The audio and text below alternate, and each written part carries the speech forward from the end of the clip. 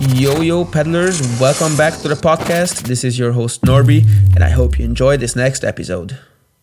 Thanks a lot for joining me on this episode of the podcast. I would like to actually get started with kind of understanding a little bit your background, where you're coming from business-wise, personally as well, potentially, and how you got into paddle in the first place. Sure. Really good good to meet you, and thanks for having me. My name is Christoffer Grantfelt, and basically my background story is that I've been a tech entrepreneur for over 20 years. I've not worked with paddle for so many years. My entry to paddle was basically 4 years ago. And while I was working on one of my tech projects, I met a colleague that is named Magnus, and he had a really good idea. We were at a booming stage of paddle in Sweden, where no kids basically were able to play paddle Because all the arenas, it was really tough to get a paddle court time, and the only slots that were open was nighttime or very early mornings. Okay, that was during the pandemic, or when was that? That was actually just before, but then of course it got even worse during the pandemic, because the only sport in Sweden that was allowed during the corona was paddle. Yeah, I heard about that, or we heard about that, because my main job is running a paddle center, and we had to close down for about 7 months. Nobody could play paddle, but we heard that in Sweden it's just going crazy, and the paddle is going even more crazy because that's the only sport you can play. So that was great for paddle, I guess, in Sweden. Yeah. And so since I work in that environment, I'm a founder of a innovation center called Epicenter. We basically have like tech entrepreneurs with scale-up companies meeting larger companies, and there is a great innovation space. But when my colleague came up and said, I have an idea, because why does it have to be so tough to build and construct a paddle arena or paddle courts? And from that, basically, it was all about challenging the way courts are built today, and see if there were ways to make it a little bit easier. And that basically led to Instant Paddle, because what Instant Paddle is basically a court where you don't need major ground construction, and sometimes you don't need construction at all. The changes we did. How's that possible? Going into that, just going into detail already on that. So, because I've built some paddle courts as well myself, so I know what it takes to build a normal paddle court. It's not great. Why is that, or how did you guys make that happen? Yeah, so basically there's two things apart from the construction we have, is that the floor you're usually using is mondo grass, which is one type of floor that needs a lot of sand, and you need a base, whereas you also use glass panels, and only the glass panels weigh around 250 kilos. Yep, they're heavy. And what we did basically is that we changed the mondo grass to a floor that is from US called VersaCourt floor. It's a plastic clickable floor, assembling on like a 45 minutes. You can assemble it. 45 minutes, the whole court? The whole court. Wow. And if you look at the glass panels, we changed to polycarbonate. And the polycarbonate only weighs 90 kilos per panel. Okay. And this means that 4 people can assemble our court in 4 to 6 hours. Okay. Wow. That's game changing, I guess. It's a game changing. And also, if you look at the construction of the court, we have legs on the side. Yep, I've seen those. Yeah, make sure that the whole construction is robust. Okay. And there were, through the factory that we contacted regarding our idea, there was 3 major factors. Like, first of all, it needs to be a safe, robust construction. Second of all, we need to have functionality of being able to, move the court and transport the court. And the third most important element was the game experience. And when we got our court, the first court to Stockholm in March 21, we were both very amazed that we actually succeeded to come up with an idea that created such a good game experience, even though you have the plastic floor with the VersaCourt and polycarbonate. Okay. So the gaming, the play to play on these courts is almost 100% similar to playing on a normal court, actually. Yeah. So if you look at the position we have, it's all about, enabling paddle to all, anywhere and everywhere. Yep. And it's about moving on to recreational players to get them to try out the sport, play and have fun with the sport. And if you go to the 3% of the old WPT players, they require a certain bounce, a certain speed, both in floor and wall. Sure. But our target group, which is the dominant major one, they don't have the same requirements. They want to play paddle and have fun. Yeah. So when it comes to the bounce, we have a bit more better bounce than you have with the Mondo grass, depending on which venue you are at. Okay. And the polycarbonate, if you are a pro player and you smash it, from the serving line, you will of course notice that it's not kicking back exactly the same as glass. Okay. But it doesn't affect the game experience. So today we have had over 100,000 people playing our courts. Wow. And the response is overwhelmingly positive. And people are actually really liking the floor. It takes 5-10 minutes for them to get used to it, because everything, as soon as you come up with something new, you will always get questions beforehand. Sure. But when people walk into the court and start playing, they are really, really positive about the outcome. Very few even talk about the polycarbonate. They don't even notice it. Basically, no, basically not. And the ones that do, some people like it better when it's slower off the glass, and some people may not, but they adjust. Because as more elite player you become, as more you can adjust. Just like if you look at tennis, you have grass courts, you have clay courts, you have indoor courts. So today, and also in Spain, you have glass panels or you have concrete walls, right? Yeah, it's all about adjustment. Old school courts are concrete, right? Still. Exactly. So pending the fact that we dared to change some of the materials, we all of a sudden got a product that is really portable. Like all the manufacturers today offers a mobile kit, but it's still a lot of construction that is needed to actually have it. But right now, if you come to a tennis court, we put it up in 4 or 6 hours and you don't have to do anything. And that is a very, for us, game changer, because just during 22, we have had over 80 installs in 10 countries. And people are truly really happy about the product. Okay.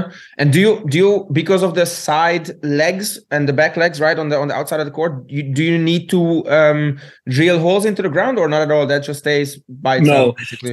So the plates on the legs, if they're connected and have contact with the ground, they are robust. You don't move. So that's why it's, of course, even for Instantpadel, it's important that you have flat, hard surface, right? Yeah. But as soon as the plates are onto the ground, you can't move it.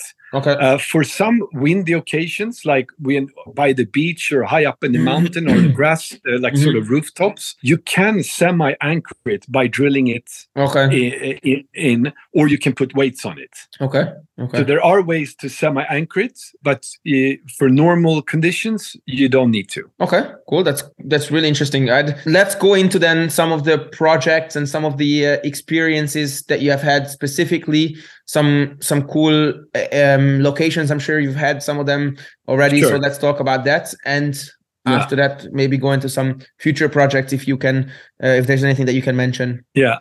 The funniest part right now for us, now that we have the product and it got proven and we have people that actually really likes it, that it opens up for so many new interesting projects.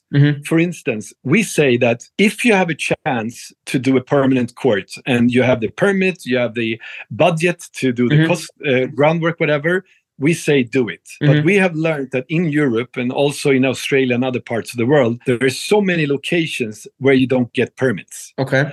So therefore, as an example, we got into Gleneagles. So Gleneagles in Scotland is a prominent golf club. Yep. And they want to try out paddle, but they didn't want to start off by destroying their tennis courts and heavy construction. So we put 2 courts at their tennis courts, just flat on, borrowing their tennis courts.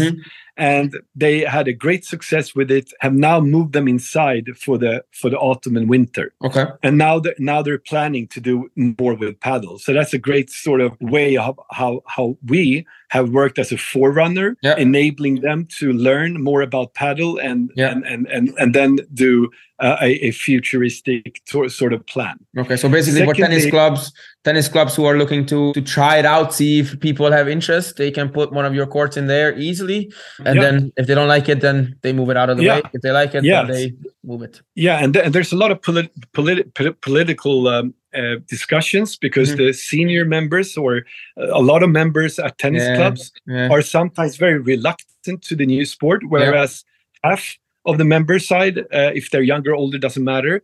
They are like, hey, let's invite a new sport, like we did with squash in the 80s, right? Yeah. So we are getting into sites and places where they don't have to make so many decisions permanently. Yeah. They can actually That's great. try it on and learn and get the ones that are reluctant to become more positive. Yeah, no, that's great. That's a great idea, actually. We also got invited by Soho Club Babington in London. Okay.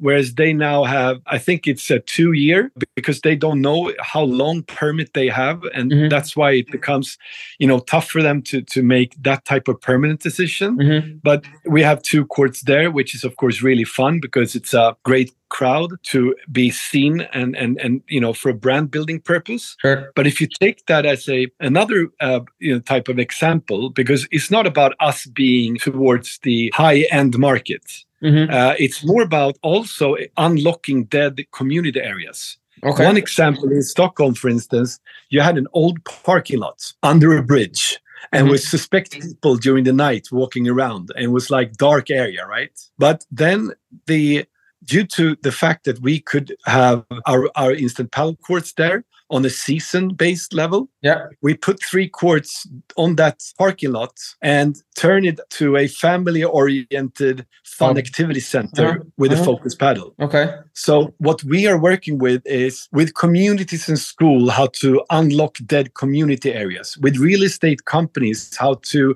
give back or awake a sort of social fun and health to their living areas.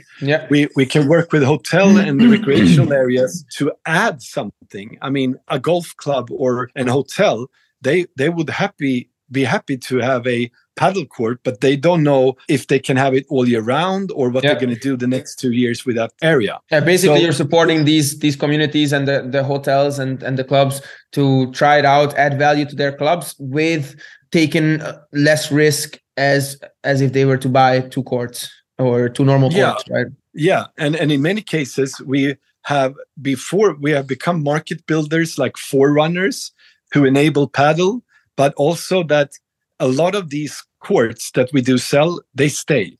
They stay for a purpose because they have become a very good, interesting spot for. And they don't change it to regular courts, or do they? No, generally. So some of the projects will do that most likely in the future, especially entering UK now and Australia. Okay. We have many projects similar to that, but in Sweden there's many permanent places as well, because using your courts for permits reasons, as soon as you can say that you can also remove it, they handle the permits more easier than saying that, hey, I want this 10-year lease forever and I'm going to do all the ground construction. So it depends from the market to market, from country to country, sometimes from person to person. But another example is in Germany, where our local distributor, Paddlbox, they closed the deal together with the Hockey and Tennis Federation. They have, on and off season, they have so many locations in different communities where you can all of a sudden activate, for instance, the tennis courts that are not being used so much. Like somehow it feels like we can be part of many projects where we basically say that do your inventory of space. Where you can't build a traditional court for numbers reason, you now have a great alternative to check out instant paddle possibility. We're moving in paddle more to the central side of things, because in Europe, you always have to take a drive like 10, 15 or 20 minutes to a warehouse. But all of a sudden with our solution, you can become centralized. So we can have a lot of courts in the city center. So you can actually go to play paddle instead of always have to drive to play paddle. Okay, cool. That's pretty. Actually, when I heard about you guys, I think at our club someone mentioned your company, and then I started looking into it, and I thought it was pretty cool. But now that you're mentioning it, it is really cool way to grow the sport. And I think right now most people who are in the sport, my goal, your goal is to grow the sport first, right? Right now you're still at the very beginning. That's the reason I'm doing the podcast. That's the reason, blah blah blah. And I thought that's great. That's a great way to grow the sport. So I thought it was very interesting now that you're mentioning all these cases and all these interesting things. My mind is going boo boo boo. That's great. Yeah, that's pretty cool. And the thing is also, I mean, with the Westfield experience in London, I mean, in the center of London, largest shopping center in Europe. Yeah. And in 1 year and a half, a lot of different court types was presented, but they were not allowed due to many restrictions. Okay. We got granted in 3 weeks. Okay. In a mall, in a shopping mall, in the middle of a shopping mall in London. Huh? Yeah. Okay. Yeah. Cool. It was with Andy Murray and a lot of prominent players. Yeah. And it was a huge global success because everybody knows about that type of activity we did. And that helps, the paddle as a sport to grow as well. Of course, 100%. Okay, very cool. And I mean, we haven't talked about it. Now that leads into my next question or topic that would be, so far, I mean, you mentioned tennis clubs, a mall in London, golf clubs. Who are your main target audience so far and in the future? Are we talking about private people? Have you done any private, so rich people kind of things, or more maybe city councils, or about the tennis clubs or golf clubs? Yeah. So what's happening right now, since we are pretty young still, but we're getting recognized, we're getting, enough proof points that people now starts to really validate us as a really good player. The most talks we have now is with larger operators that wants to speed up the growth of paddle and use it as an addition way. For example, it takes like 1 year and a half to build an arena. But during that 1 year and a half, they understand that they can actually use us to build up a community and the interest for paddle. So the occupancy rate gets faster on a higher level when they open. Yes. And then also we have lots of talks with retailers as well as real estates, because there's a lot of retailers, meaning shopping malls, or like basically real estate companies, but that has a retail problem, or that has a lot of space due to different facts of the way what's happening right now. They can rent it properly. We can use it. And they all of a sudden have a lot of space, but they don't necessarily want to become an arena, but they want to strengthen their offering of creating activities around their own premises. We're having also not so many private persons, to be honest. Those few, because you do need a pretty much space, but they can usually build a permanent court.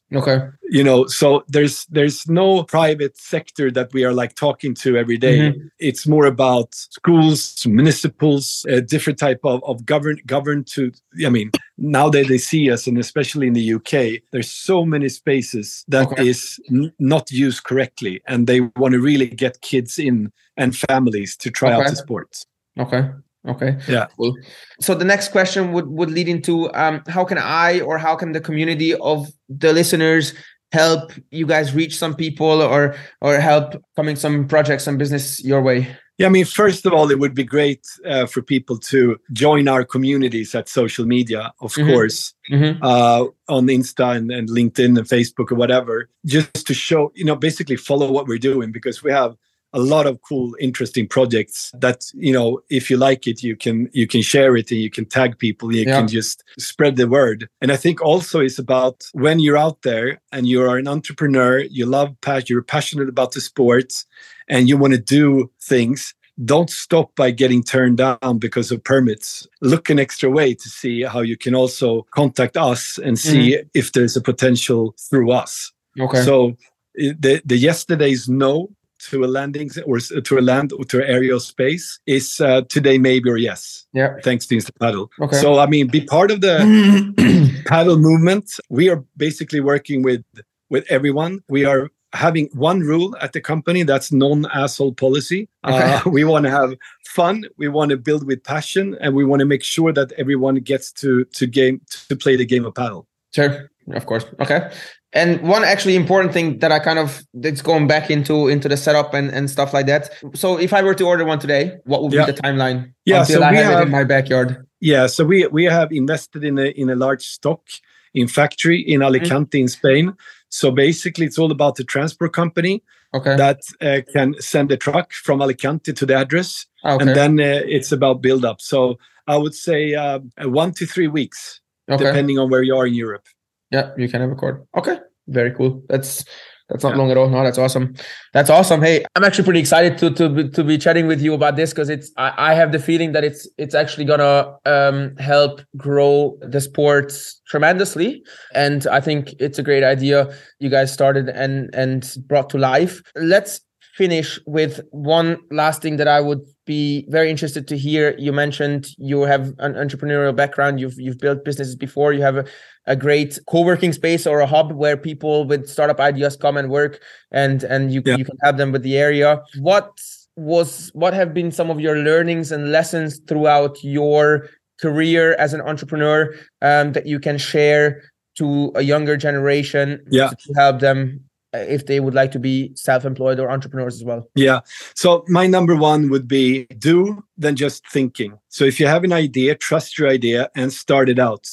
Try it out. You never know where you land. When I started Instantpadel, I had no clue that it was going to be this success. This was a fun project at start. We were curious, but we did something that helped us. We did it. And then we can scale from there. And we have changed a lot of things during the way.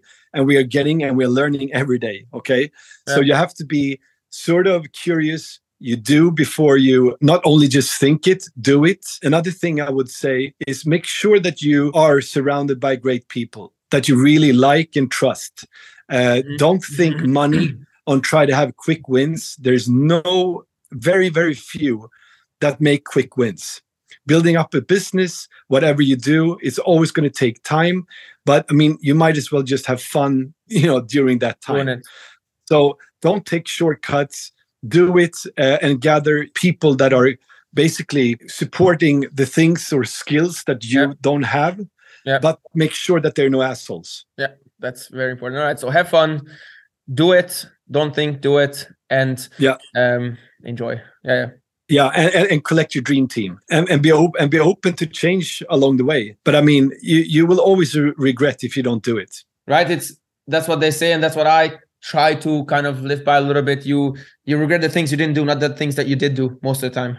Sometimes you regret the things you did do as well, sometimes, but not more. You regret more the things that you didn't actually do. Yeah, and sometimes also to gather too much information and get stuck can scare you away. Because if I would have known how tough this was, when it comes to all the things that I didn't control, supply chain and getting everything together, I might have not followed it through. But sometimes I think it's good to be naive, but always also curious about turning into an expert. So the journey between being naive, curious, but then make sure to become an expert is a very fun journey if you're connected with the right people. Yeah, that's great advice, and I appreciate that. Thank you very much. And hopefully the younger listeners and the people who also thinking of opening their own business and doing something, whether that's Padlr or whether it's anything else, they'll take that into consideration. And for me, it's definitely the doing part is definitely one of the most important for me as well, because without that it's impossible, and I appreciate that. So